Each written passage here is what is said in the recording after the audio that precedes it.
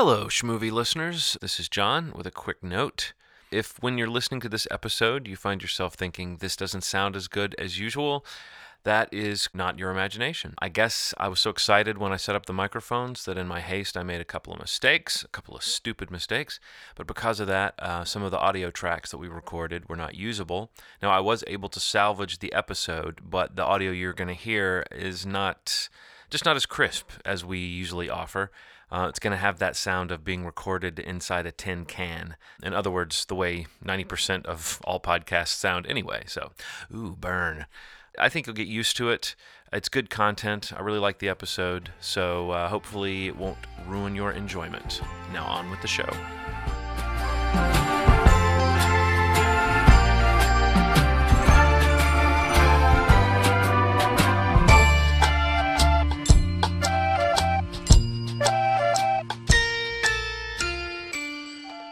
Ready, fellers? Very. All right.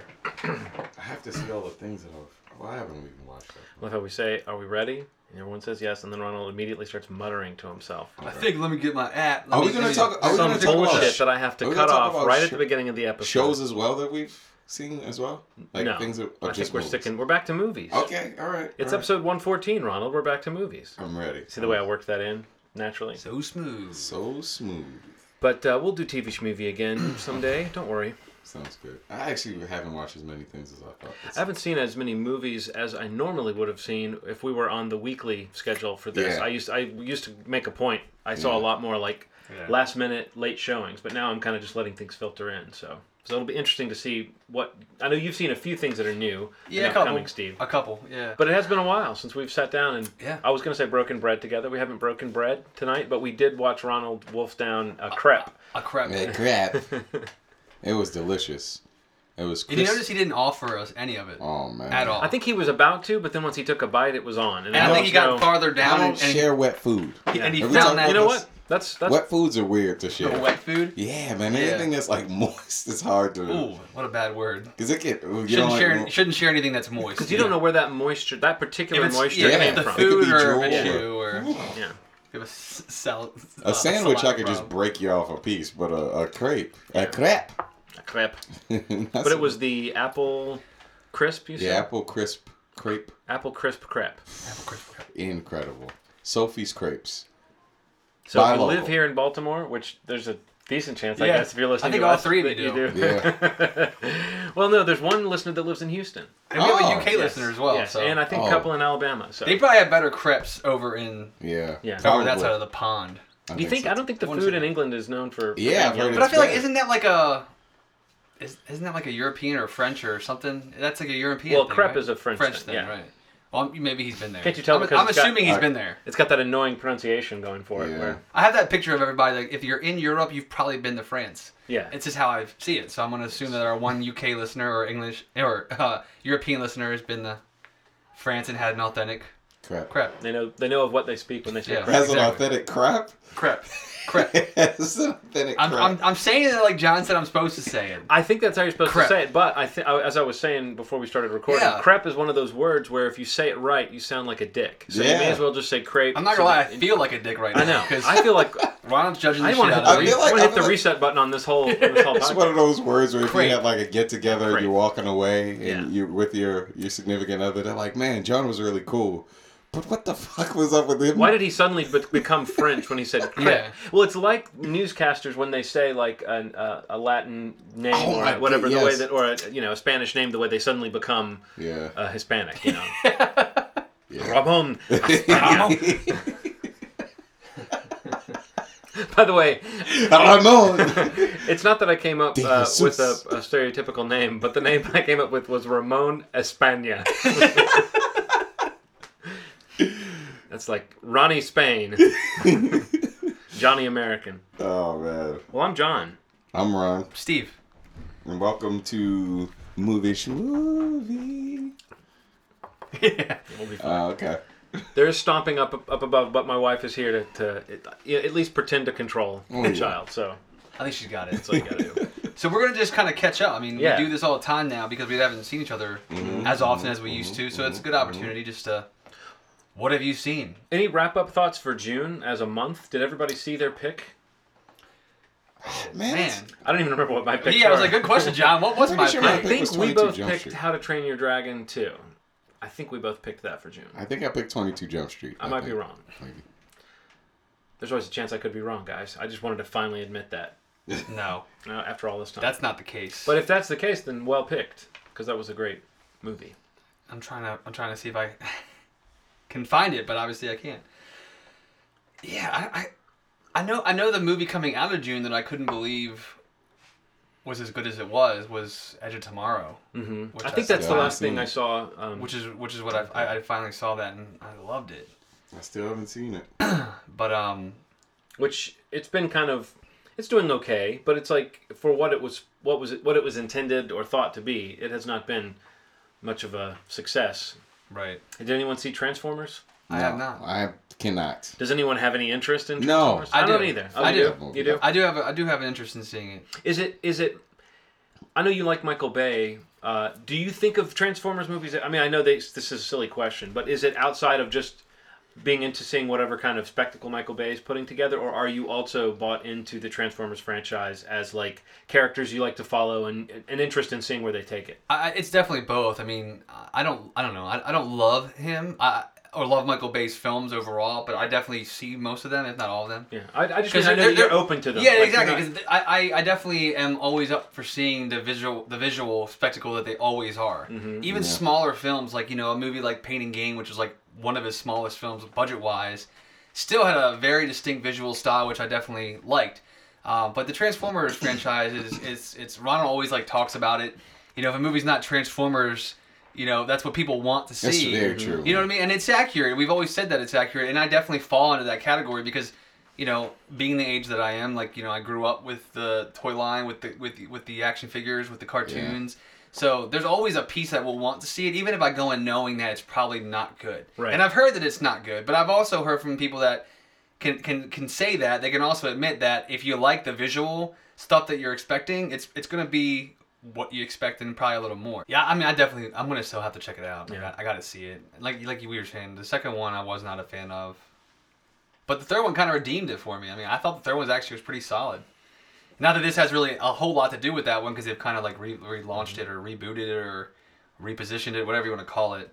But Marky Mark's in it too, so and it's made bank. Like it's ridiculous. Yeah, it's making bank, but like it's like the perfect example of that first weekend cash grab. Yeah. Like it dropped like almost 70% in its second weekend, which is I knew it was ridiculous. bad. I didn't know it was that bad. It's like 66 or 60. It's more than like I think 63 or 4.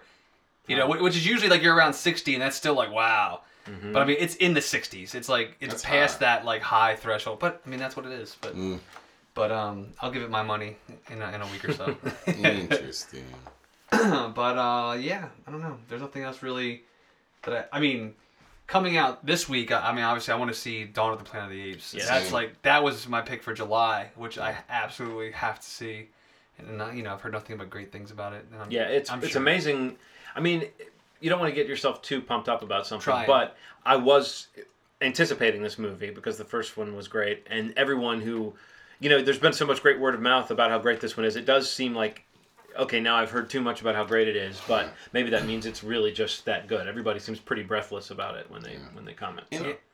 Unless the scenes in between the clips that I've seen are just stick figures moving around, somebody making sound effects with their sock puppets or something. I'm gonna love it. There's no. I mean, what can happen? There's only a couple things I could imagine that could happen that will absolutely make me hate it, but there's no way. I'm pretty much set for certain movies. I'm like, I know I'm gonna love this. It's Matt Reeves, right? The guy who did Cloverfield and Let Me In. Ooh. So here's the guy who's got a pretty good track record with this genre stuff and an ability to bring a real style to it. And from what I've heard, he really came in and gave a pitch that excited everyone, which was start the movie off showing the society that the apes have built. 10 years take place between the first movie and this one. So the notion that they're picking up with picking up with the apes and spending time with them before we get to see the humans. It's like that. We all know that the Caesar, the ape character, was the hero of the first film anyway. So I love that this movie is acknowledging that we actually are rooting for the apes on a certain level. I mean, I'm sure it'll be a battle on both sides, but I think that's really cool to just make that decision, make that leap to start with them. So So I guess we're all saying go see Dawn Yeah, of Planet of the Apes. maybe we'll see you there this weekend. Yeah. Yeah. Have you noticed that it's a movie title that's got 2 of thes in it? Have you seen that where it's Dawn of the Planet of the Oh, Apes? wow. They have Oh, the little, yeah. That's cool. like graphically, it's like that's a lot to kind of pack in. But I've noticed Yeah. what they do. They make the little of the vertical and they stick it in, but it is kind of odd. Oh. It's like when titles will have 2 colons in them or Yeah. something like that. Yeah. Oh, wow. Yeah, 2 of thes. Didn't notice that. Yeah, I don't know if there's any other movie titles that have 2 of thes in them. Rise of the Planet of the Apes. That might be the only That might one. be it. That may be the movie that came Or just any before other Planet that. of the Apes movies. Well, no, let's see. Beneath Okay. Conquest. What's Conquest? Is it of the? It's Conquest near the Planet of the Apes. I think, let's just say this franchise has the exclusive rights to the of the. Yeah, let's just say outside of the right. Thank you, Steve. Give me some ground I can stand on. Outside of the Planet of the Apes franchise, find me a title that has. I'm sure there's like Of the- 50 of them, There might not be, man. Of the twice. but 2 of those. Yeah. That's a lot. That's a lot. Well, you know how people, whenever we put a call out to listeners, how they tear it up. Yeah. I expect the message board To that blow we don't up. have. They're to gonna be- break the internet. to be Yeah. burning. But so yeah, everyone go see that. We haven't seen it yet, so we've talked about movies we haven't Talk seen. about several movies we haven't seen. I did want to briefly touch on all the news that's been coming from the Star Wars 7 set. Basically built, I think, since we last spoke. Harrison Ford hurt his ankle, which turned out to be a broken leg, which then, according to some reports, has taken him out of action for 6 months. But other people are saying there's only going to be a delay in shooting of Star Wars 7 for about 2 weeks. So, and they've also made a lot of cast announcements in the intervening time. I mean, I feel like this movie still sounds like it's doing lots of things really incredibly right, like such as getting Rian Johnson to direct the next one and to Yeah. script the one after that. Yeah. But then little things like the fact that they're so fixed on that release date, that Harrison Ford, who's supposedly the lead of that film, that if he's injured, it might, it could offset the movie by 6 months, but because that release date is nailed in, They're gonna force because him. of all the merchandising deals, don't think that Disney hasn't, the toys of Christmas of 2015 is going to be blowing up with Star Wars Insane. toys. How is that gonna happen? So what I'd heard was that they are How's it gonna the happen? 2 options around were kind of like, well, either they're probably going to find a way to offset it and get May 2016, which is supposedly what J.J. Abrams has wanted all along. Yeah. He wanted that traditional Star Wars May release date, or they're just going to maybe rewrite the script around the idea that Harrison Ford won't be as available. I'm more nervous about a hasty rewrite in order to Yeah. meet a date. I'm also nervous about if they take a plan to me that sounds really sound, which is to have no more than just a token turn for one of these old characters, like actually give them a great role. To think that they might downplay that because of an injury, part of me is my inner nerd is sad at the notion of that happening. But I also had the experience of watching parts of Indiana Jones and the Kingdom of the Crystal Skull recently, and I did sort of get a little sick in my maybe stomach it's not about good like, that he's in it so maybe much. they should like have it be a cameo where he's like on a flickering screen or whatever. Yeah. But I wonder if it's not just Harrison Ford that's disinterested in that movie. I wonder if Steven Spielberg wasn't really that switched on. I don't feel that much exuberance in the making of that movie, and I think J.J. Abrams is generally probably more excited. I mean, he's more in the prime of his career. Definitely. I think we might be glad that it's a young guy and that they're looking at young guys to make these movies because I Definitely. think they're going to bring a new energy to it. So I just didn't know if you guys had been following that story and what you No. thought. Not as much as you have. I mean, Yeah. I'm aware of most of the things you just mentioned, but I mean, the perspective is new on me. Well, what's interesting is when it happened, there'd been no plot details, and then suddenly it leaks that he was basically the lead. Yeah. Which I don't know that I'd heard that news I had before, not but either. that's No, interesting. But they were saying Oscar Isaac's role might be beefed up to take on some of the action that Han Solo was supposed to get. So we'll see. But again, be some part of me will be like, Han Solo should have had that. But now again, having seen Crystal Skull, it's like, oh, maybe. He's one of those guys like I don't know. it's man. like awkward to watch him. Sometimes. It is. It's on screen now. I would say yes. That was what struck me. That fourth Indiana Jones film. It's not just kind of stiff or there is something kind of. And what was funny was Henry, who's seen the other Indiana Jones movies, Right. was like, he's got like gray hair now. He's not as handsome as he used to be. I mean, it's like Henry was being extremely ageist, and I was really trying to be like, Henry, don't say that he's an icon. But I was sitting there thinking like, man, he does look older than I remember him looking in that movie. So anyway, Remember how awkward it was watching him at the Oscars? yeah. Yeah. Here? Oh, So weird. man. That's one where I wish we could have recorded have our an reaction earring? because we were all uncomfortable. He's in the always room. had an earring. I'm Just not, the one. God, I'm not Yeah. a fan. Also, refrigerators fight radiation. according to that movie. I mean, you learn things from It's movies. lead lines. Didn't you see the little? Okay. But anyway, so that's another movie we haven't seen yet. It's coming out in a year and a half or 2 years, depending on who you talk to. So what have you seen, Steve, in La Theater? In the theater. Well, recently I saw Tammy. Ben Falcone directed it, wrote it. I think with his wife, his real life wife, Melissa McCarthy. His wife? My wife. Susan Sarandon, Mark Duplass. Who else is in it? Mark Duplass. He doesn't pop up in a lot of movies. Yeah, right. Kathy Bates. I don't know. We were talking about it a little before we started recording, but it's just that, and I think we even talked about this like last year when we talked about The Heat, but like, I don't know how I feel about Melissa McCarthy anymore. I find her very funny, and anytime I watch like, Bridesmaids, even parts of movies that I don't like that she's in or leads, like there's definitely something there in her that I find hilarious. She can't carry a movie. And it's like not even Jason about Bateman. carrying the movie though. Okay, so I would say that is how more so I felt about The Heat. Mm-hmm. This one I felt like she was better in this one, only because, and this is also the biggest fault of the film, is that it's not just all silly comedy. Like this movie actually taps into a few parts where like it gets kind of dramatic or a little darker and heavier thematically. Like things just about like childhood like experiences and like alcoholism and family and things like that where it gets kind of heavy. But then like the scene before, it's just dumb, stupid, like fart jokes, or whatever that joke is, you know what I mean? Like in this film. But that kind of exposure. And it's not very well balanced. Like I feel like this is the kind of movie where she was almost there, in terms of finding a movie where she's not just being ridiculous the whole film, like she's like actually acting or having a storyline that you can actually like try to care about. But it just jumped in and out of that so much that you don't really know, or I didn't really know if this movie really at one point was going to be just basically The Heat or Identity Thief like part 3, you know what I mean? Like it's just silly all the way through, and they were like, let's give her some acting. Because it's like, her and her husband wrote this movie. Let's make it like she can act. She's a serious actor too. And it just, I don't know, it didn't really mesh very well together at all. It sounds odd to me that it wouldn't kind of be one or the other. I don't know, knowing that she got a chance to write it and like kind of, this was like a pet project and maybe her husband directing it, like I don't know, it just seems like it's unfortunate that in a situation that seems primed to have been more in her wheelhouse and more perfect, that it somehow seems to be. I mean, you're not the only person who sounds kind of disenchanted after seeing this movie. And I mean, I think she's very talented, but I thought she was wildly, let's call it the Let It Go or the Frozen effect.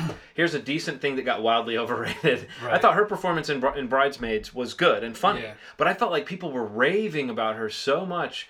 I get it, but it just didn't seem like it was that revolutionary to me, and it seemed like that became a shtick really quickly. But people still seemed like, I remember in This Is 40, a lot of people loved her scene in that. Right. But it's that just kind of like shouting weird threats or making weird. I mean, it's like it's like it just felt like it got repetitive really fast. And I didn't know. I think she is very talented, and I think she is a good actress. But I think that is that to me was apparent right from the start, to be like, how can you be like a gifted comedian who can do all this interesting stuff and might be able to do something more interesting and then turn around. It's kind of what Chris Farley dealt with on some level, where it's like, if you're afraid to step away from kind of being, I mean, let's call it what it is. It's kind of like fat humor. It's like she uses her appearance in a very comical way. Yes.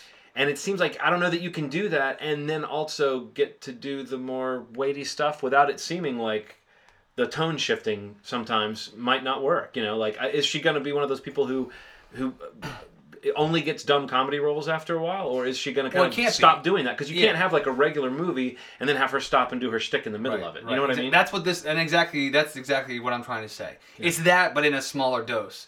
You could tell that there was some effort in going beyond like she like the dumb not white trash, but like that. Just I mean, it's like simple, just clueless, dumb person, and then she plays it, all the way through, but then there's scenes where you're like, actually, like that, I care more about that character, and like actually seeing her talk about something besides being like ridiculous and You know, like in the trailer where she's like robbing the store, and like, you know, that's what the trailer that everybody like, you know, a lot of people like, and that scene's pretty funny in the film. But like that's like not the character in the film at all. Like it's not the character. Like when Does it feel like it's just wedged in, or it does. Like even the first like 15-20 minutes where she's like just with Susan Sarandon, and they're on like this like little road trip pretty much, and it's piled on so heavy where it felt like it's trying to hook you. And oh my God, Melissa McCarthy's so funny. Like this is the girl from The Bridesmaids, and you know, like there she is, she's hilarious. But then like halfway through, you know, second, third act, it's like, but she's also really has issues, and she's really trying to deal with them. Wait a second, here's a funny joke. You know, like it's like that weird, like stab it in there real quick so that you don't get too depressed. I'm not as familiar with as you guys might be, but did Black Sheep or Tommy Boy try to do that at any point? Did they try to go for genuine pathos at any point? I don't think so. Do you know what I mean? Yeah, no. I mean, I don't want to force the comparison between the two of them. No, but I'm wondering. There were parts that got. I mean, there were definitely parts where you were supposed to like the characters, but I don't think those no. movies tried to pretend that they were, you know, walking the tightrope between drama and comedy. Yeah. It was pretty much always That's comedy. true. I wonder if maybe that's part of it, that like it's difficult for any actor to do that.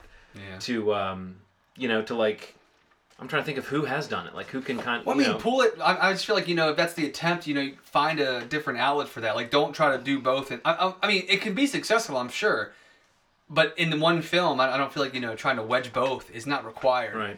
You know, like, if it's going to be that silly summer comedy, then that's what it is. Yeah. And it seems like, you know, there was definitely some indecisiveness in terms of what they really, really wanted to do. I mean, that said, I mean, I don't know, like, it hasn't gotten great critical response, but it did okay at the box office, and everybody that I saw with crowd-wise, they seem to really like it. She's on that show. I never really watched the show, but that show that she's on, Mike and Molly, it's like a sitcom. I've never watched it, but friends that watch it kind of have confirmed, like, she doesn't play like the idiot on those shows, like the crazy, raunchy. I mean, because I guess not raunchy, but, you know, she's not that same character. She's just funny, but it's got a lot of heart. Like, she's got to find that in a mainstream film and not just bank on how silly she is. You know, or she's going to be stuck being that. You know, kind of sort of like Will Ferrell did. Well, I was going to say, continues to do. Will Ferrell has yet to really have a role that really cinches his kind of dramatic acting, but he does have those movies. Had that one, Stranger Than Fiction. Yeah, but I was going to say, like, it flopped. But like that movie's a good example of one where he doesn't really go into full on Will Ferrell, except for maybe a couple of hints at a couple of points. Like, but he is another person whose shtick could get old really fast in one of those movies where it's just not that inspired. But I don't think that it wasn't like his second or third appearance. I was already feeling like, okay, I've seen everything this guy can do. I don't know. I don't mean to. I mean, I think Melissa McCarthy is very talented and funny. I just feel like what was noteworthy about her in that movie was that she was funny in a particular way that women don't normally get to be. Absolutely. But it wasn't necessarily that I felt like it was this rich vein of comedy she had tapped into that I wanted to see repeated. It was more that, oh, this is like. She was kind of, you know, what we all said at the time, I think, was, it's like she gets the Zach Galifianakis role in this, you know, it was in a lot of people's minds, it was kind of like a reversal of the kind of frat boy antics of The Hangover. Right. And so she was, you know, seeing a woman play that part is significant. And again, the fact that she gets to do these kind of roles is unique. Yes. But it doesn't mean that they're all going to be great. And I guess, like, maybe this is her, what was the Will Ferrell movie where he coached a soccer team? Kicking and This screaming. is like her kicking and screaming. Yeah. Maybe, you know. Maybe. Yeah. On to the next Was one. Robert Duvall in this? No, but Susan Sarandon was. So same concept, you know. There you go. It's a formula. Yeah. What about you guys? Anything? What you got? They Came Together. I saw that. Michael Showalter and David Wayne wrote it. Directed by David Wayne. It was. It sounded like a spot you recorded. Michael Showalter and David Wayne directed it, directed by David Wayne. I thought it sounded more like kind of part of a eulogy or something. Something, yeah. You know, what's your general feeling about the state and all of the derived, you know, like Wet Hot American Summer and all that stuff? Love that stuff. Okay, so you're a David Wayne fan coming into this. I'm also a huge Michael Showalter fan. Mm-hmm. Like, I don't know if you ever saw Michael and Michael Have Issues. Yeah. Michael Ian Black and Michael.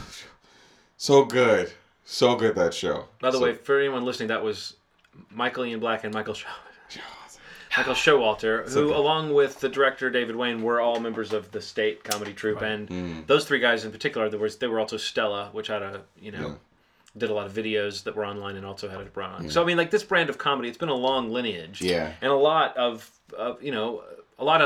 material has come out of it. David Wayne has definitely carved out Yeah. a nice little career as a director. I mean, I don't know that I ever go into his movies expecting a really refined piece of cinema, but I do expect something is going to be so silly that it's going to get under my skin and make me laugh. And there were 2 or 3 things and they came together. That I was like laughing, that kind of tearful hitting the table kind of laugh. And then there would be stretches where I was more just kind of like, oh, that's cute, you know.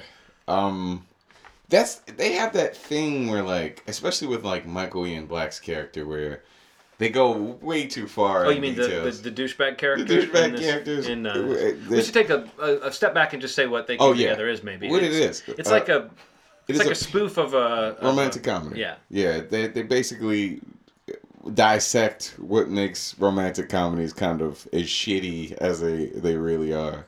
And it follows almost, pretty much to the letter, the formula of a romantic comedy. Like every scene is a parody of almost like a very specific, narrow version of the romantic comedy that was really popular in like the 90s. You know, it was a really funny scene where they were like, that French waiter who really has a stick up his ass, and he literally had a stick up his ass, which is a dumb thing, but it was a pole, and it's actually like a flag pole. No, that was like one of the only jokes in the movie that felt like it was out of Airplane or something really like that. Weird. And but there were a few of those moments that really do feel like that Zucker Abrams school of comedy, where it's not, to me it's funnier and more refined than like the Scary Movie type stuff and then Not Another blah blah blah movie. It's better than those types of spoof movies, but it's not like a million miles better. It's just a little bit more intelligent. And I also think with the advantage of David Wayne and Michael Showalter's writing and David Wayne's directing, you get like a silliness. There's definitely scenes, there's a few things that are just ridiculous jokes or moments that really you go like, that was like, they got that in a movie and that was the whole point of that joke, was that they got to do that. But like, I liked all the stuff with the basketball scene where he's playing basketball with all his friends, and each one of them, Steve, like represents a different kind of take on romance. And it's that scene in the romantic comedy where the guy's getting advice from all his friends. Yeah. And each one of them is like, I think love is this, or I think, and then when it finally gets to Kenan Thompson, he's like, I'm married and I love it. That's the point of view I represent. It's so good. And while they're doing this, they're like going back and forth in the most awkward, like fake playing a game of basketball together. And each time that one of them shoots, it cuts and they miss spectacularly. And I think it's Ken Marino, who you hear say, swish, every time one of them misses the ball. That scene is Ken Marino is so funny. Right, and Jason Mantzoukas is funny in a few scenes too. But it's full of little, like I said, there were moments where I thought, oh, this is slack filmmaking, this is sloppy, and then I would be like I said, hitting the table and pausing it almost because something just got me. So it's definitely funny, but it's shaggy, and I think all of his movies have that shaggy quality to them. Yeah. You know what I mean? Yeah, it's worth watching. I think it's worth watching. I don't know if it's a group sort of movie, I think. Like it's okay to watch with a couple people, like if you have nothing to do and you just want to snicker at some things. I think it's a pretty solid movie. Do you think it's relevant in terms of what it's spoofing? Do you think it's really relevant? Because I feel like that type of romantic comedy has almost already fallen from fashion to some extent. Like it feels to me like it's spoofing movies that were popular 15 years ago, more so than the current crop of romantic comedies. I don't know that they have all those formulas in place like they did for a while, but I don't know. That kind of makes it even more interesting that it's so much of a departure from the current romantic comedies, and it's making fun of it. Especially if you like stuff like Pretty Woman and stuff like that. Those movies, that style, it'll still remind you of those. I feel like even younger people really do attach themselves to some of those older films because they have some value now. They still are very, very great to watch now. So I think that it still has a place, especially in a Netflix sort of generation. Once it hits Netflix, I think that movie's going to do really well. Yeah. I don't know, Amy Poehler and Paul Rudd, they're big names. And once you kind of, Parks and Rec. And they definitely sell it. Their chops make a lot of the material work really well. But it does feel like there's a sense of fun, and there are definitely some jokes that feel like this was just something that they ran with on the day. And I do think that spirit comes through. You don't think of these spoof films as feeling spontaneous like that. Yeah. It feels like everything's a very obvious kind of labored setup punchline type thing. But this actually does have some moments of of actual life in it. And you know, Paul Rudd can do some of the most sarcastic acting, like deeply sarcastic, like when he's acting pleasant, but there's a sarcasm behind it. Yeah. It's so sarcastic, you know, like it reminds me of his character in Wet Hot American Summer, if you remember the part where he pushes the tray onto the floor and then she like makes him pick it up and he's just like throwing himself, but he's doing it's the most sarcastic like acting I've ever seen in this movie. Kind of reminded me of that, but I enjoyed it. I didn't like love it, but I enjoyed it, definitely. it's almost hard to imagine anybody being bowled over by it, but I do think it would be a fun one to watch with a bunch of people because it's that kind of, it's stupid funny. Yeah, definitely. What else did you see? I finally saw The Sacrament. Mm-hmm. I know you talked about it in a prior episode. And I couldn't agree with everything you said anymore. So that'll be all I say about that. Well, one thing I wanted to mention since I saw that you had checked in to that. Yeah, one. you know what we do. Check in. Were you bothered at all by the fact that it's a found footage movie? We were talking about Ty West's Sacrament. You can go back and listen to our thoughts on it from episode. I don't remember the episode number, but we talked about it, or I talked about it a couple months ago. Yeah.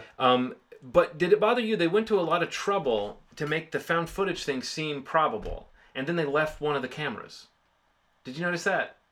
Like there were two cameras. Oh, right. And there's different footage being shot with the two cameras, and they did a really. And I even made notes, and I wanted to mention this when I talked about it before, but I made notes like, oh, good use. They were doing a good job of like the reason it looks reasonably well shot is because it's an actual documentary guy shooting it. They put this camera down, like you can see how the movie you're watching would have been constructed from the two cameras that they had. Right. And then when they are fleeing, they leave one of the two cameras in that room where everything goes down at the end. It just seems weird that they went to all that trouble and then made it clear that, like, here's this angle that you're seeing is from this camera. And it's like, oh, they're really doing a good job. And all they had to do was have the guy, like, grab it as they were running, but they didn't. And I was just like, well, that's weird because now who made this movie? Like, who went back and, do you know what I mean? I got you. Yeah. I don't know. I guess it didn't bother you from the look on your face. No, I mean, as you're saying that, that's totally logical. And it makes total sense. And I kind of... But I mean, do you ever do that like in a found footage movie? Try to figure out like how was it actually like in the concept? How would this work? And in this case, they did a really good job of making it seem like there's two cameras. That's why whenever whenever the movie itself would cut to a different angle, you could believe it was from that other camera. And then just as like the guy just abandons it. So I guess someone went back and said, hey, by the way, if you see my camera, could you please send it? Please throw it on a helicopter and send it over. So that movie was me. I mean, you know, I actually really wanted to see it and like kind of lowered it a little bit when John was talking about it, and everything he said makes total sense. I mean, I do think it kind of solidifies my concern with Ty West as a whole. Yeah, I don't know. It felt kind of lazy to me. Yeah. It's like that kind of movie, and like even going back and like reading more about Jonestown and like refreshing my memory about it. I mean, it literally is that movie. It's that story. Like, right. It's pretty much all of it. It's as though he's banking on people that don't remember or don't know that history. Yeah. Because again, it seems like if you're going to do that, why not just do not a biopic of Jim Jones, but I mean, why not just do something about Jonestown if you're going to come that close and not really do it? I mean, that's where I kind of felt like I was falling in the crack a little bit because I remembered a lot of it, but then there were some parts where I was like, wait, did that happen in Jonestown? Like, you know, and then when I went and looked it up, I was like, actually, it did. And and then at that point, you're like, if I am somebody that's either a little older or just has a better memory, you know, and remembers it like really clearly, it would totally feel like, well, I mean, why am I continuing to watch it? Like, it doesn't really. Right. There's nothing new in terms of filmmaking or even just like being a work of fiction, you know, on the screen. So. 3/4 of the way through it, I was like, I don't really know if I even care about continuing to watch it. Like, I think I had to go walk my dog or something, you know, something like that.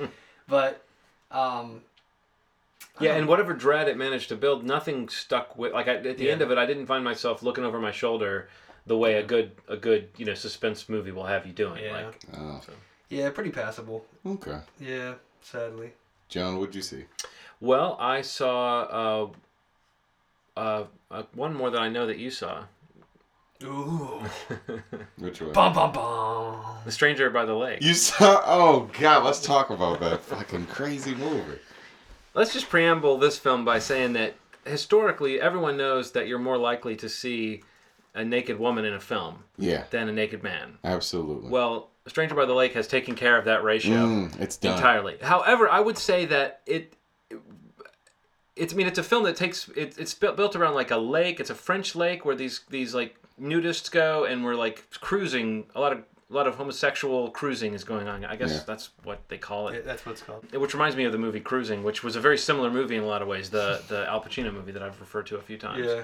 But I guess what I'm trying to say is it's not just that it's like, oh, this movie is kind of provocative and shocking because of the amount of homosexual sex that's depicted. It's that if it were depicting heterosexual sex to this degree, it would be provocative It would be and so shocking. provocative, Because you just don't see, I mean, I saw more taints, like well-lit taints in this film than any other film. I mean, I want to say that's not porn, but I'm saying even in porn that I've seen, I don't see this many well-lit taints. In BJs. In this like, film. wow, how many BJs? Like, man. So very provocative, very... There was a scene of a sexual act that was zoomed in so close that I was like, man, they have to be doing this. Well, I think the director did want the actors to actually do stuff that they didn't want to do, so they brought in, like a lot of times I think they bring in like porno actors for some of the close-ups. But there was some stuff that, like there's a scene of, there's an ejaculation. Just things you don't normally see in a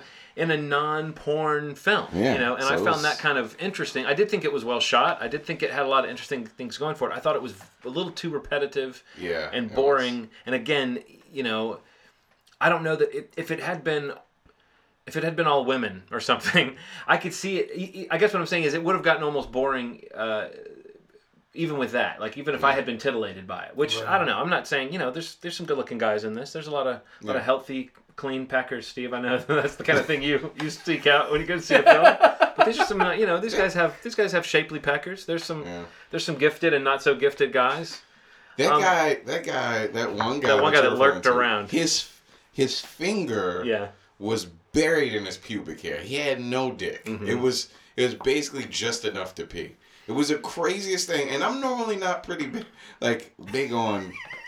You're not sitting there like reverse judging. Pun intended. No, I know what you're saying. Fucking was so weird to see a man with a penis that small on film. On film. You know that like in some medical journal somewhere. Yeah, it was really crazy. But the movie in general, besides the really long sex scenes, was actually pretty cool. It was really interesting, and it actually got very creepy. And what the fuck was the second half of the movie? The first half was one thing, and then it was like, is it a murder mystery at this point? I'm very open, man. I'm very open, but I don't know how. I fought to make it through this movie, and I'm normally like, oh, okay, he dudes having sex, that's cool, but there was so much that extended like sideways fucking scene. I was like, I don't know if I could sit through this whole thing. Well, I mean, here's the thing. Have you ever watched porn for more than say 7 or 8 minutes? Yeah, I've never watched it. 15, you kind of like so at minute 80 in a movie that is at least halfway comprised of some kind of sex, it does start to feel kind of, again, like I it's just it without being boring, because it was well made and I thought well acted. There were some boring ass parts, but there were parts where it just felt like it needed to be tightened up a little bit. Yeah, absolutely. If those scenes were cut out, that's a strange thing to say about this movie. Yeah, let's say. If those scenes were cut out or shortened, it would be. Everything you can say about a movie sounds very sexual. Cut it off, shorten it, tighten it up. But I mean but do you know what I'm saying, Ronald? Oh, absolutely. At the risk of sounding homophobic or like we are challenged by that, I really do think this much straight sex in a movie would have had the same effect on me. I would have gotten tired of squishing sounds coming out of vaginas just as much, Yeah. But there's a lot of sound. There's a lot of smacking and squishing and feet on gravel and clothes coming on and off. I mean, it's very. And did you notice no score? No score whatsoever. Yeah, that was.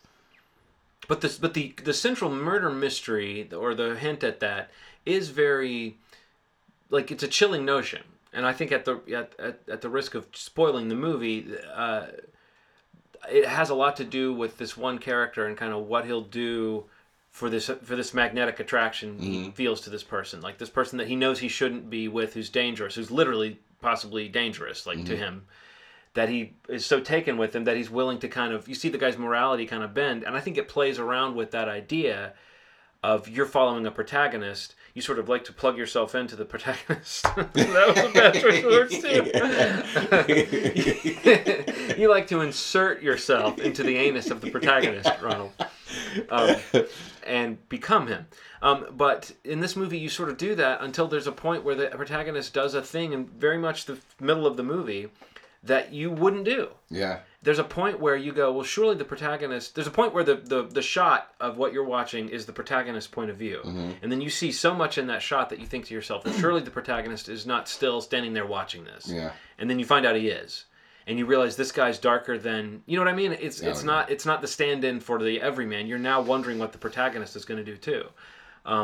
And it's a very simple movie. There's something kind of poetic. I do think the 20-minute shorter version of this movie, I would probably be raving about what a tight thriller it is. Absolutely. God damn it. A tight butt. This kind of movie that could really fall between the cracks. A lot of Keep going cracks. with Yeah. Man, there were so many cracks. Yeah. So, Woodsy Head. I think that's what it should be called. I mean, every Head. angle. Every angle you could possibly imagine of every sexual act that you could possibly have as a gay man. And that was it. And if this is how it works in the homosexual community, I want to go back in time and be gay and have my wild days hanging out by a lake in France, because this is a hot scene. Yeah. Steve. People just show up and just whip their clothes off and then just go walk. I'm going for a walk in the woods, and they just walk off, and then somebody kind of follows them, and then they go into a grove. And if you're a guy with a little wee, little guy, What the fuck was if that? you're that, but he gets to lurk around and beat off, and no one seems to have a problem with it as long as it's like that they're just having sex. When they're like, "We're talking, go away, come back later." They actually say that at one part. I Come like back later the when one we're where fucking. he just did what he did, and he's like, "Have a good day, sir." Yeah, right. And He was the only one that shook someone's hand, I guess. It was strange moment. I mean, it's kind of fascinating, and it's got got 2 or 3 characters that I think actually are going to stick with me, and the ending is one of those endings that kind of descends into nightmare almost. But, yeah, absolutely. But a very, challenging for all the reasons we just mentioned. But at the risk of us sounding kind of prudish, it would challenge your perception no matter what your sexual orientation is or how comfortable you are with seeing just certain things depicted on screen. It's very graphic. No matter how you look at it. The trailer is nothing like the actual movie in terms of what you're gonna see. So I mean, but if you could deal with a lot of the uncircumcised penises, European penises and how heavy it gets sometimes, I'd say definitely check it out. Definitely check it out. Yeah, I mean I can tell that Steve's basically not rushing out to see this one. Maybe you're interested. I don't know. It's funny. One of my good friends and somebody's opinion I highly value. He put out his top 10 of the year so far. And that's one of them. That was number 2. Is that the guy that I met? Is that the guy that I met from New York? Yes. Yeah. I really like that guy, by the way. He's forever in my head. Whenever you mention talking to him, I'm like, oh, that cool. He was really cool. So I don't know. I got to check it out. Okay. I mean, if it makes his list, most of those movies, I got to check it out. I mean, I do think it's a good movie, and I think that it does. It reminded me almost of like a David Lynch film in some ways, in that you're kind of following it, and then when it gets to a moment that is very simple, it's very scary. There's a couple of really scary moments that you're sort of surprised at the potency of those moments. I guess what I'm trying to say is you're going to jizz all over this film, Steve. If you'll follow my meaning. I don't know how true to life it is, though. I mean, I don't know if this movie, I'm assuming it's sort of an insider's account. Like, I'm assuming the director, knows what that he's basing it in some kind of real milieu. But I kept wondering, is this a weird paranoid fantasy of what these these kind of cruising communities would be like? Because this is just like a rural area out in the middle of nowhere where it doesn't seem like anyone has said this is a nude beach, but it's like people just know they can go out there and be unmolested. I have some friends that are in the community, and it's like these accelerated relationships. I mean, because think about it, you're a dude. You meet another dude, you're like, oh, what? I mean, we can talk, we can be friends, but I mean,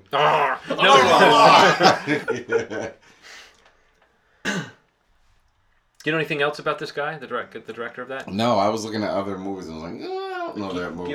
Alain Guiraudie. Yeah, I didn't really know any of the other movies. But my wife suggests that. No, I thought it was pretty good though. So other movies. I saw Locke. Oh, you did? What'd you think? Man, there's one thing about Tom Hardy, man. You can say whatever you want about his looks. He's a handsome man. But he can act his fucking ass off. Mm-hmm. And it's nice to see, because the way he is portrayed in this movie isn't really like handsome lead. It's like a person that it's a day in the life sort of story that is really goes from 0 to 100 very quickly as he's in this car. I think it's really cool that everybody else is a voice acting, and these parts of this story are being revealed through these people that he's speaking to as he's taking this cruise somewhere. Don't know where he's going on a highway. Mm-hmm. Because essentially you're just alone in the car with him. You're alone in the car with film, him, right? And you get to see who's calling. And then as the movie gets a little crazier, you don't see all the time who's calling. So the suspense starts to build. So you're like, oh, fuck, who's that? After you had this crazy conversation, who's he going to talk to next? It's intense. And I think that it's a lesson to a lot of, I don't know, people that kind of get by on looks. Like, I think he's one of those people that can just kind of adapt to these. He can become these people, these unlikable people, these likable people. He was so many things in this movie that, I mean, you felt very sorry for him at times, and you're like, fuck, what kind of person is he? Right. But to see the layers kind of unfold through these conversations that he's having with these people, co-workers and family members and, you know, children, it's interesting to see who Tom Hardy can be as an actor, given the space to be a good actor. Yeah. So I think it's an incredible movie. I didn't think it was the greatest movie I'd ever seen. It's definitely probably going to be in my top 15, if not my top 10 of this year. Definitely.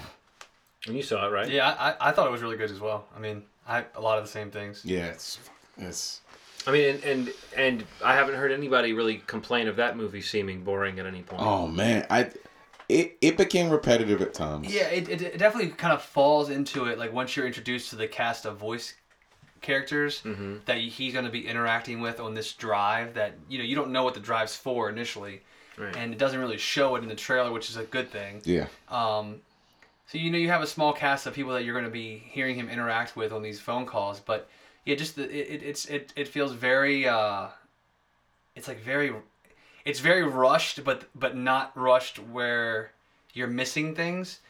What seems rushed is what he's trying to do. Right. Like everything that he's doing on this drive is like everything is very time sensitive, both with work, personal stuff, family stuff. You know, the X Factor thing that puts him in the situation that he's in the film. Everything is like so time sensitive, and he's trying to keep it all together, and also trying to, in some ways, take responsibilities in areas of his life that people in his life growing up didn't. Which is, I think, a really interesting character study when you're looking at somebody making a really tough decision, and it makes you kind of like think, you know, what decision would you make in a situation like that, and especially in a stage of his life that this character that he plays is in. But I thought it was really solid. What do you think about the monologues that he had with himself? Yeah. You bastard.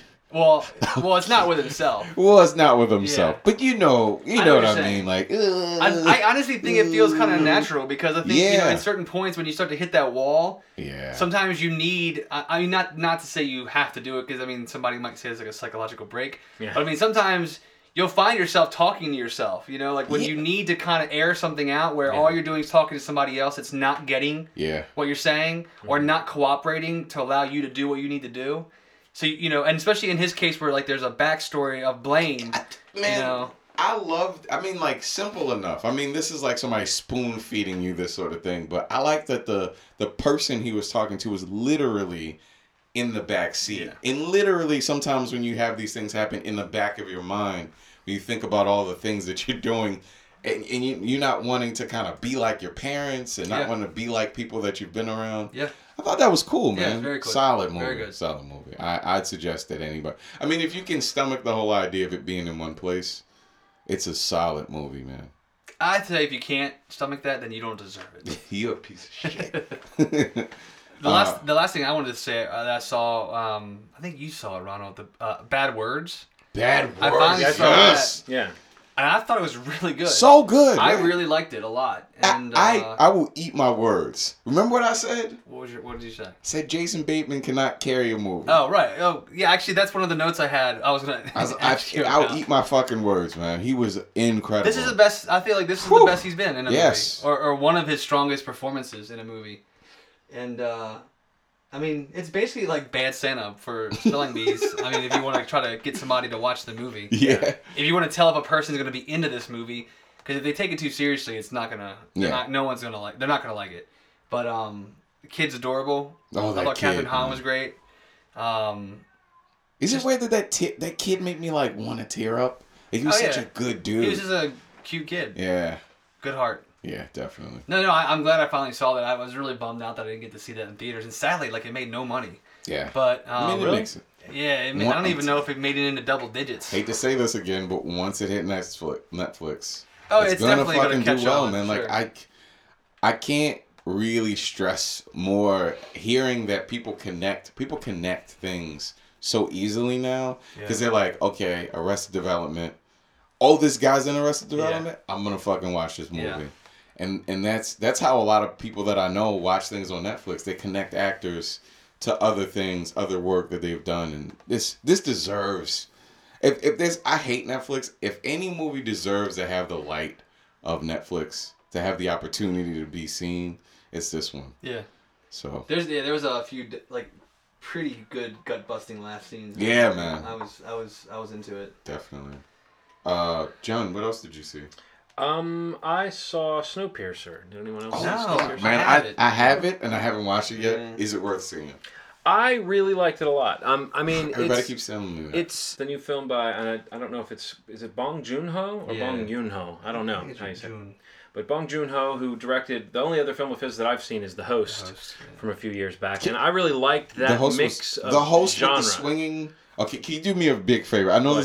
this is weird. Yeah. Please don't give away too much about the plot because somebody told me to go into it without knowing what it's about.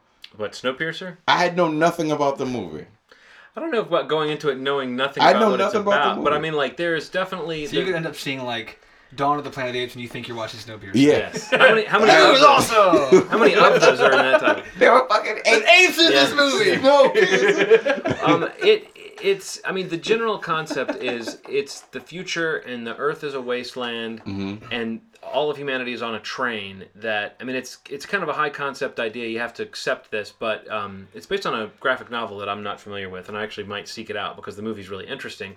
But the movie's definitely set up to be like an allegory for society because the premise is this is a train that is kind of self-powered, but it's just running around this track and all the humanity that's left alive is on this track, which seems to go around the world in a year, and it's powered. Basically, it's a self-sustaining system. You know what? You've got the haves in the front of the train and the have-nots in the back. Fuck, man. I've seen a clip from that movie like almost 2 years ago. Oh yeah, Almost 2 years ago, I remember seeing parts of it. It has Josh. no, Hartnett? Chris Chris Evans. Oh, that is same people. The other Josh Hartnett. No, actually, Same people. not. literally. I feel like Chris Evans is. I mean, after seeing him in this, I'm definitely like I feel confirmed in my feelings that Chris Evans is. He's a better. He's just a leading. Oh, better than Josh Hartnett. Dare I give such lofty praise to any young actor? Someone has finally come along. I just feel like he's like, you know, we've talked Dethroned before him. about that kind of lack of like credible leading men, the kind of normal, just, you know, men to carry these movies. I feel like Chris Evans has now shown me between Captain America and this, and even like his turn in Scott Pilgrim, and even before that in those awful Fantastic Four movies, he was funny. And it's like he has proven to me that he's not a weak link. Even though when I look at anyone who's like blonde and blue eyed, Yeah, you really want want to to think he sucks, you Yeah, know. you wanna But I hate think he's actually really good. And in this, he plays that kind of tough guy protagonist who you really like to follow in this type of film because it's all about just this fight from the back of the train up to the front, and each train car they go through changes the story. Oh, that's cool. Each train, and you see all the elements of this future society and how it works. And you go from, like I said, the poorest of the poor to the richest of the rich. And as you go, the story that develops, it's all about decisions that have to be made in a revolution, like how far do you go into a situation and stay true to your ideals, or do you stay true to the people you're with? Because at some point sacrifices have to be made, and you keep going and keep going. Oh, man. And so it's like, it's philosophical. It Yeah. reminded me of, you know, the way when I don't even remember the Matrix. The second Matrix movie was Matrix Reloaded. Was that what it was called? What was the last one? Revolutions. You know the way when you get to the end of Matrix Reloaded, though, there's this fake philosophical, or maybe it's not fake, but it's just this overloaded moment of philosophy. I would say the end of this movie gets close to that. There's a monologue near the end of the film that's maybe a little too, like, there's a lot of explanation, but it actually clicks in this, and it presents a central conflict that the character has that is really tangible. It's really interesting. But I would say that if the movie suffers at all, it's like it's working so hard to make the allegory for society work that there are times when it's almost hard to accept. Like, the story is almost more of an allegory than it is a story, if that makes any sense. Yeah. But it's such an interesting notion, and this whole notion of, if the system is messed up, do you destroy the system? Do you change the system from within, or do you just accept your place? I mean, like, you see all these ideas within this like, they came up with a really closed narrative, a very simple, clean storyline to say you can totally compare it to. I mean, it's the narrative that everyone talks about now in our culture, in our world, of you know, the small percentage of people who have all the resources and everybody else who's clawing to get a little bit of that action. Gotcha. The Unbelievers was a documentary I saw. I don't mean to. That was a documentary about two men, Richard Dawkins and Lawrence Krauss. That Oh yeah. kind of tour the world and talk about how you should basically really embrace science over religion, because having a perspective that's one of a realistic sort of a realistic perspective doesn't take away from the idea that, like, you can live a moral life, you can be a decent person without this idea that religion is directing your every move, because it's been used to manipulate people, destroy nations, you know, slavery and all these things. And why don't we take this shroud over society and try using science to kind of create this ideal society that people want? Right. So it's heavy. It's a heavy thing, and they dispute a lot of things that a lot of people love. And they really kind of pose the question, is it, if you have these things stripped from you, if somebody has a scientific explanation for every concept that you like, there's no explanation for that. Can you live a fulfilled life? And that's a heavy duty question that they try to answer throughout the whole thing. I think it's really interesting. I don't know if I agree with every aspect of it, but it's definitely something that poses a bunch of questions that I pose all the time, that it's so interesting to hear another group of people talk about. So you already question these things. Who's this movie for? Is it for people that already question it, or is it preaching to the converted? It's preaching. I mean, who's going to watch this movie that needs to be convinced? It's preaching to the converted. You know what I mean? The thing is, I found that the people that are very religious will have a hard time watching this, because it condemns so many aspects of it. But is it condescending to it's religion? Super condescending. Okay, see, to me that would be... That's the problem with it. Like, there has to be space in your...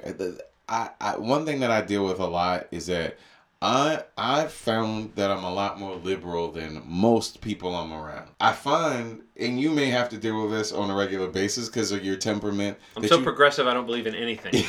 That you have to make space. You have to make space for people. You have to make space for people's beliefs. So, like, if somebody's like, I think that God did this thing. Mm-hmm. I'm like, if that's what you believe, man, like, if you attach yourself to this idea and that makes you feel good, just like I could attach myself to the idea that this couch that I'm beside made me muster up enough energy to go to school and get an education, and that's my source of energy, that's my source of faith, why is that such a fucking bad thing? Why do people act like that's ridiculous? If you pray to a toy, why is that so crazy? Or a cup, or well, it's a like god, when someone tells you it's like what you want to say is, are you asking me what I think? Or Right. are you just sharing something with me? Right. Because there's two different conversations. Because if you're asking me what I think, I'll tell you I don't fuck with that. But if you're telling me how this fits into your life, how this makes you feel, I can identify with that more than I can identify with any given belief. Somebody told me the other day that they thought Chipotle was good. I don't fuck with that. I think this is the stupidest thing I've ever heard. But that's like anything else. That's like any other belief. You Right? hate Chipotle or something? I hate Chipotle. I think it's the lowest common denominator of food. But Interesting. I mean, that's how I feel. You know See, what I now mean? we're on this Chipotle thing. This is taking us to some It's interesting taken to some. No, I mean, but yes, I know what you're saying. It's Yeah, like it's a it's like- matter of opinion, and it's a like matter that of whole opinion. opinion is fact thing. But the thing I do find, I don't know. I guess I'm on the fence because if you don't challenge assertions that keep getting reiterated that are idiotic, then you aren't really doing your part. And it's a touchy It's super conversation to have. But that's one of the central points. Is like you can, if you can take someone's sexuality, put it on the table and analyze it. If you can take people's like food habits and put it on the table, why the fuck can't you take religion, put it on the table, and cut it up a little bit, and look at it from all other angles that everything else is? And why are people hypersensitive about it? And the belief is basically like it has to deal with death. Death has to do with it in the state of your soul, and that's why people get so fucking crazy about it. That's why people get so, Yeah. and it's okay to not think that this is the way to do it. This is the way to have an amazing existence. Is to not cling on to this one thing that everybody clings on to because that's what everybody was taught to do. So I don't know. I think it's a cool concept. It's heavy. Yeah, it is very It's heavy to watch, especially with people. I don't know if movies like that are meant to be watched with everybody. Did you see Religulous? Yeah, and How does this compare to that? it's in the same vein, but it's not quite as snarky. Okay. It's really just footage. So it's not narrated in the same way the Religulous like, look at this fucker. Yeah. Like not like that. It's really just like this is what happens when they tour and these Great Bill Maher impression. Yeah, you know what I mean? Like it's just very like this is what happens. This is the account of what they do when they're on tour. This is what happens. This is what they say. Everything else is just kind of, there's no opinion inserted in it aside from the footage that they've taken, which I think is good. Religulous is heavy. I mean, like heavy-handed in the way that it condemns. It's just the footage that condemns it, not so much that it's trying to like feed you into this whole idea. Like, this is why religion is dumb. They're just saying it in these scenes. And I think that's a little better than Religulous. So I'd suggest seeing it, especially if you, I don't know, if you feel the way I feel about all that stuff. Enough about movies. Steve, do you believe in God? Right here, right now. We need to know. I think just allowing space for something that's different and that goes beyond an opinion. It goes to everything. Yeah. With me versus you. So I'm totally fine with that, and I totally appreciate that and allow that in my life. But I'm always curious to see, to hear what somebody has to say about anything, and that goes in line with allowing that space. I mean, a movie like this is space to me. Somebody that thinks exactly the opposite of this film may not allow that space. Well, I mean, I wonder if I would even take the. I mean, here's the thing. I definitely, I could see myself watching this film. I don't think if there was the religious version of this, like a couple of really smart religious people that were trying to sell the opposite point of view, I don't think I would watch. You don't think you'd that watch film. it? I would not. So it's like as even-handed and as fair as I try to be in my head, I would have no interest in what I wouldn't believe that I could learn anything from that movie. Do you know what I mean? Yeah. Because I feel like if you're presupposing, if your fundamental process is saying I'm coming from a position of believing in this thing, Yeah.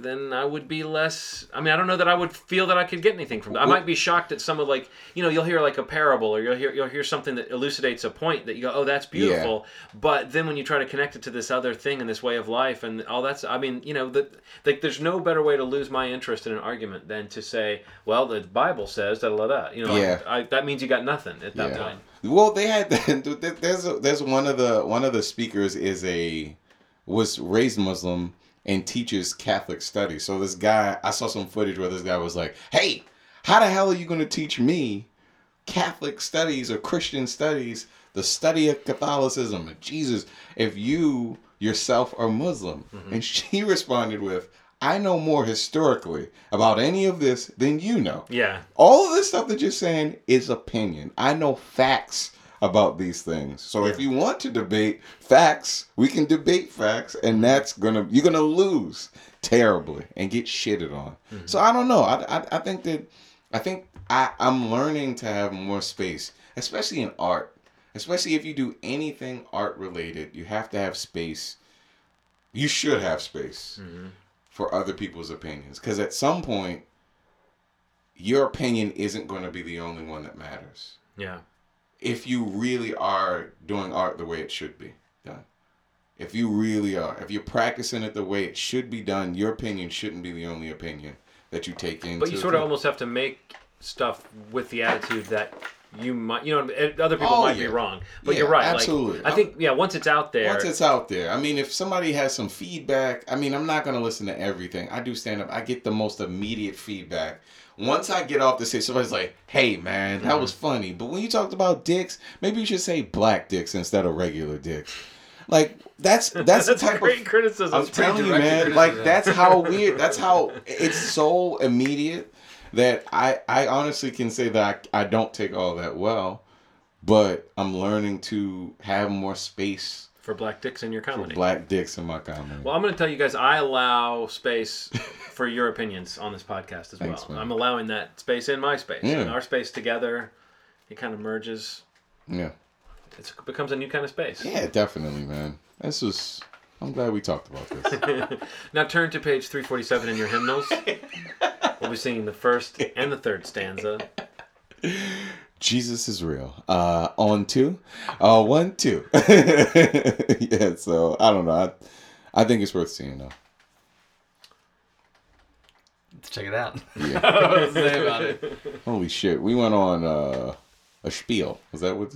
Well, no, there was some catching up to do. What's odd is there wasn't really a single big movie in that batch of movies that. Well, I guess Snowpiercer is a pretty big movie. Oh yeah, I guess. But as far as it goes, not a lot of big summer fare in that chunk we just talked about. Steve, I know you saw one more movie. I don't know if you wanted to say anything about the Le Purge. Le Purge? Le Purge. The sequel to The Purge? Was that what they're calling it? The sequel to The Purge? That's the official title, the sequel to The Purge. I saw an early screening of that. That comes out next week. I liked it. I mean, so I liked The Purge, Ethan Hawke and Lena. What's her last name? I think it's Headey. Headey. I always say Headley. Because there is another actress named. I think there's another actress named Lena Headey. Headley. Okay, that's I always mix it up. Yeah. Regardless, sequel to The Purge. They should have worked that out before. Yeah. I like that film. That was a movie that came out last year. It made a lot of money on a really small budget, and somebody says, "Let's make another." Obviously, no brainer. Is it the same people behind it? Yes, and that's a quick turnaround. Yes, it is, and it's much bigger, and I think in a good way. Not so much so in a big huge budget. Like they didn't go all out with it. It just gives you more exposure. Where this was like kind of like a snapshot of a home, the first one, the household and how they were dealing with the purge. This is a bigger scale. It gives you a snapshot of the city, and how people prepare, how people cope, how people purge. And Frank Grillo is in it, who I think is going to be pretty big someday. I don't know when that day is. Yeah. But he's been slowly popping up more and more in movies, and there's at least like 3 or 4 scenes in this movie where it is straight up hero shot. Like people are like, "Oh, that guy's fucking awesome." And there's one scene specifically where I even truly felt that way. I don't know his character name in the Marvel movies, but he doesn't he become Crossbones? Isn't that I guess that's what they're going for. Yeah. But yeah, he was very recognizable in Winter Soldier. Yeah, Winter Soldier. Film this year. So. And really everybody else in it's pretty. Really, with a name like Frank Grillo, how could you not? I know, it's like a no-brainer. Yeah. The only other person I really recognize from this movie is Matt Sorensen from Friday Night Lights. I don't know his actual name, but he was in Devil's Due. But anyway, back to this film. I really enjoyed it. My issues with the first film were that it kind of fell apart in the third act. A really interesting idea. I feel like everybody can at least acknowledge that with this film. Yeah. Not even really a horror movie. It's, I guess, more of like a thriller, suspense-y kind of film. Like, a lot of people didn't want to see it because it's horror, but it's not really to me. It falls in there because of the concept. And some of the stuff is pretty gruesome and how people purge and what they do, and it kind of shines a lot of light on how vicious people are, and in a world in the future where this event happens to allow 364 of the days to be crime free and perfect, and we're all living happily ever after. It's a really interesting idea. I thought it was really cool, the first film, except for the way that film wrapped up. But this movie actually is a lot more linear. I think it does a really good job of sticking with the cast of characters that you kind of are introduced to in the trailer, each coming from a different perspective, hiding from the purge, possibly wanting to participate in the purge, but being pulled in directions, mothers, daughters, husbands, wives. It's a nice little just mix. It's a melting pot of how people, would deal. And I think the idea that it's in the city is really interesting too, because it feels a lot more, even though the city's huge, it feels just as constricted and claustrophobic at times as you would in a house where you only have a bedroom to run to. You hit the alley, and they did a really nice job of making it feel like you don't really have a lot of places to go because so many people are out doing this, which is cool. I think opening up the world and showing how big the purge is, and there's a little bit of backstory in the beginning of the film, kind of telling you a little more about how it came up and how successful it is or is not. And the idea that there are people that don't agree with it. I mean, that's a really interesting part of this movie. It gets kind of cheesy towards the end with that whole element of a revolt against it. But it's an interesting concept. And I think all in all, it's a lot, from front to back, it's more solid than the first one. The idea, because you've already seen it, is not as fresh, but it's just an interesting take on seeing how far people go to, to get their redemption, or to take their revenge, or just to hide. I mean, it goes through a bunch of different levels of, human emotions in this genre world. It's not like it's some Oscar, you know what I mean? It's it's in scope with what you'd expect from a genre film like that. Yeah. But I think they succeed a lot more in this one than they did in the first, and I think that approach sounds more interesting. I think a lot of people are going to be into it, and the audience I saw it with loved it. I mean, there was clapping during the film, which is a rare thing in an advanced screening audience, because I don't think they're as geared up to see it, even though they're seeing it beforehand, and it's usually complimentary. People going to pay for a movie on opening night sometimes are more into a movie, but people were clapping in this movie, reacting at the right spots. Like I said, there is some cheese here and there, but I think that's maybe just a side product of some of the genre itself. Right. But my takeaway absolutely is Frank Grillo. I mean, I was really impressed. I mean, he is the star of the movie, but it's balanced enough that he doesn't steal it in any way. Right. But definitely a couple scenes where you're this guy needs to be an action star. He needs to have a franchise. He needs something, because he's rough looking. He's got the cool, slick back hair. I mean, there was a few moments in this movie where, even though a lot of people criticize the way the Punisher's been handled in movie adaptations, I could totally feel he would be a Punisher. Yeah. If he got a franchise like that, or in that realm of just a revenge, action, something cool like that. I don't he know. almost seems like an action star from in the classic sense of an action star. There's something kind of tan and shiny and like you said, kind of rough about him. Almost like Charlie Bronson, or something about him. He doesn't seem as like every guy as Bronson was, but something about him is it's simmering below the surface, and it's he can totally handle this situation. There's no chance you're gonna take one over on him, but it's unassuming in some ways. The Bronson thing is perfect, because I was just trying to say he's it's you didn't see him or hear of him, and then when you first saw him, he was 40. Yes. No, I mean, that's it. I mean, there's no young Frank Grillo in my mind. I don't remember seeing him I mean, maybe he probably did. He's popped up here and there, you know what I'm saying? But not in a part where you really pay attention to him. And maybe that's a smart move. I mean, this is a big part for him, and you said, he was really good in Winter Soldier and the little bits that he had, and you'll know him from other movies. He's popped up in other movies. What was the film that came out this year? I think we all saw it. It was one with Jason Bateman. It almost was like Crash, with the multiple storylines. What was it? It was called Alexander Skarsgård was in it. Disconnect. He was in that. Oh, the father of the younger kid. Holy shit. Solid in that movie too, I thought. But he's my takeaway for the Purge Anarchy. I'd say check it out if you like the Purge you will absolutely like this one. Well, sure. I was not that interested in The Purge because I was not interested in the fact that it sounded like a home invasion. It's like, okay, maybe it was a good one, I don't know. But this concept sounds much more like what I had in mind when I heard the concept behind the first one. I was like, oh, that'd be crazy to see everything that goes on that night. Yeah. But like, you know what I mean? I like the idea of making it more about the world and making it more. It sounds like more of an ensemble. Yeah, and that's what it is. Like the scope, you get a scope of like, you know, the first one you have this household, and you see some of like the neighborhood and like the family's interactions and how they are struggling with one another and they felt about it. Mm-hmm.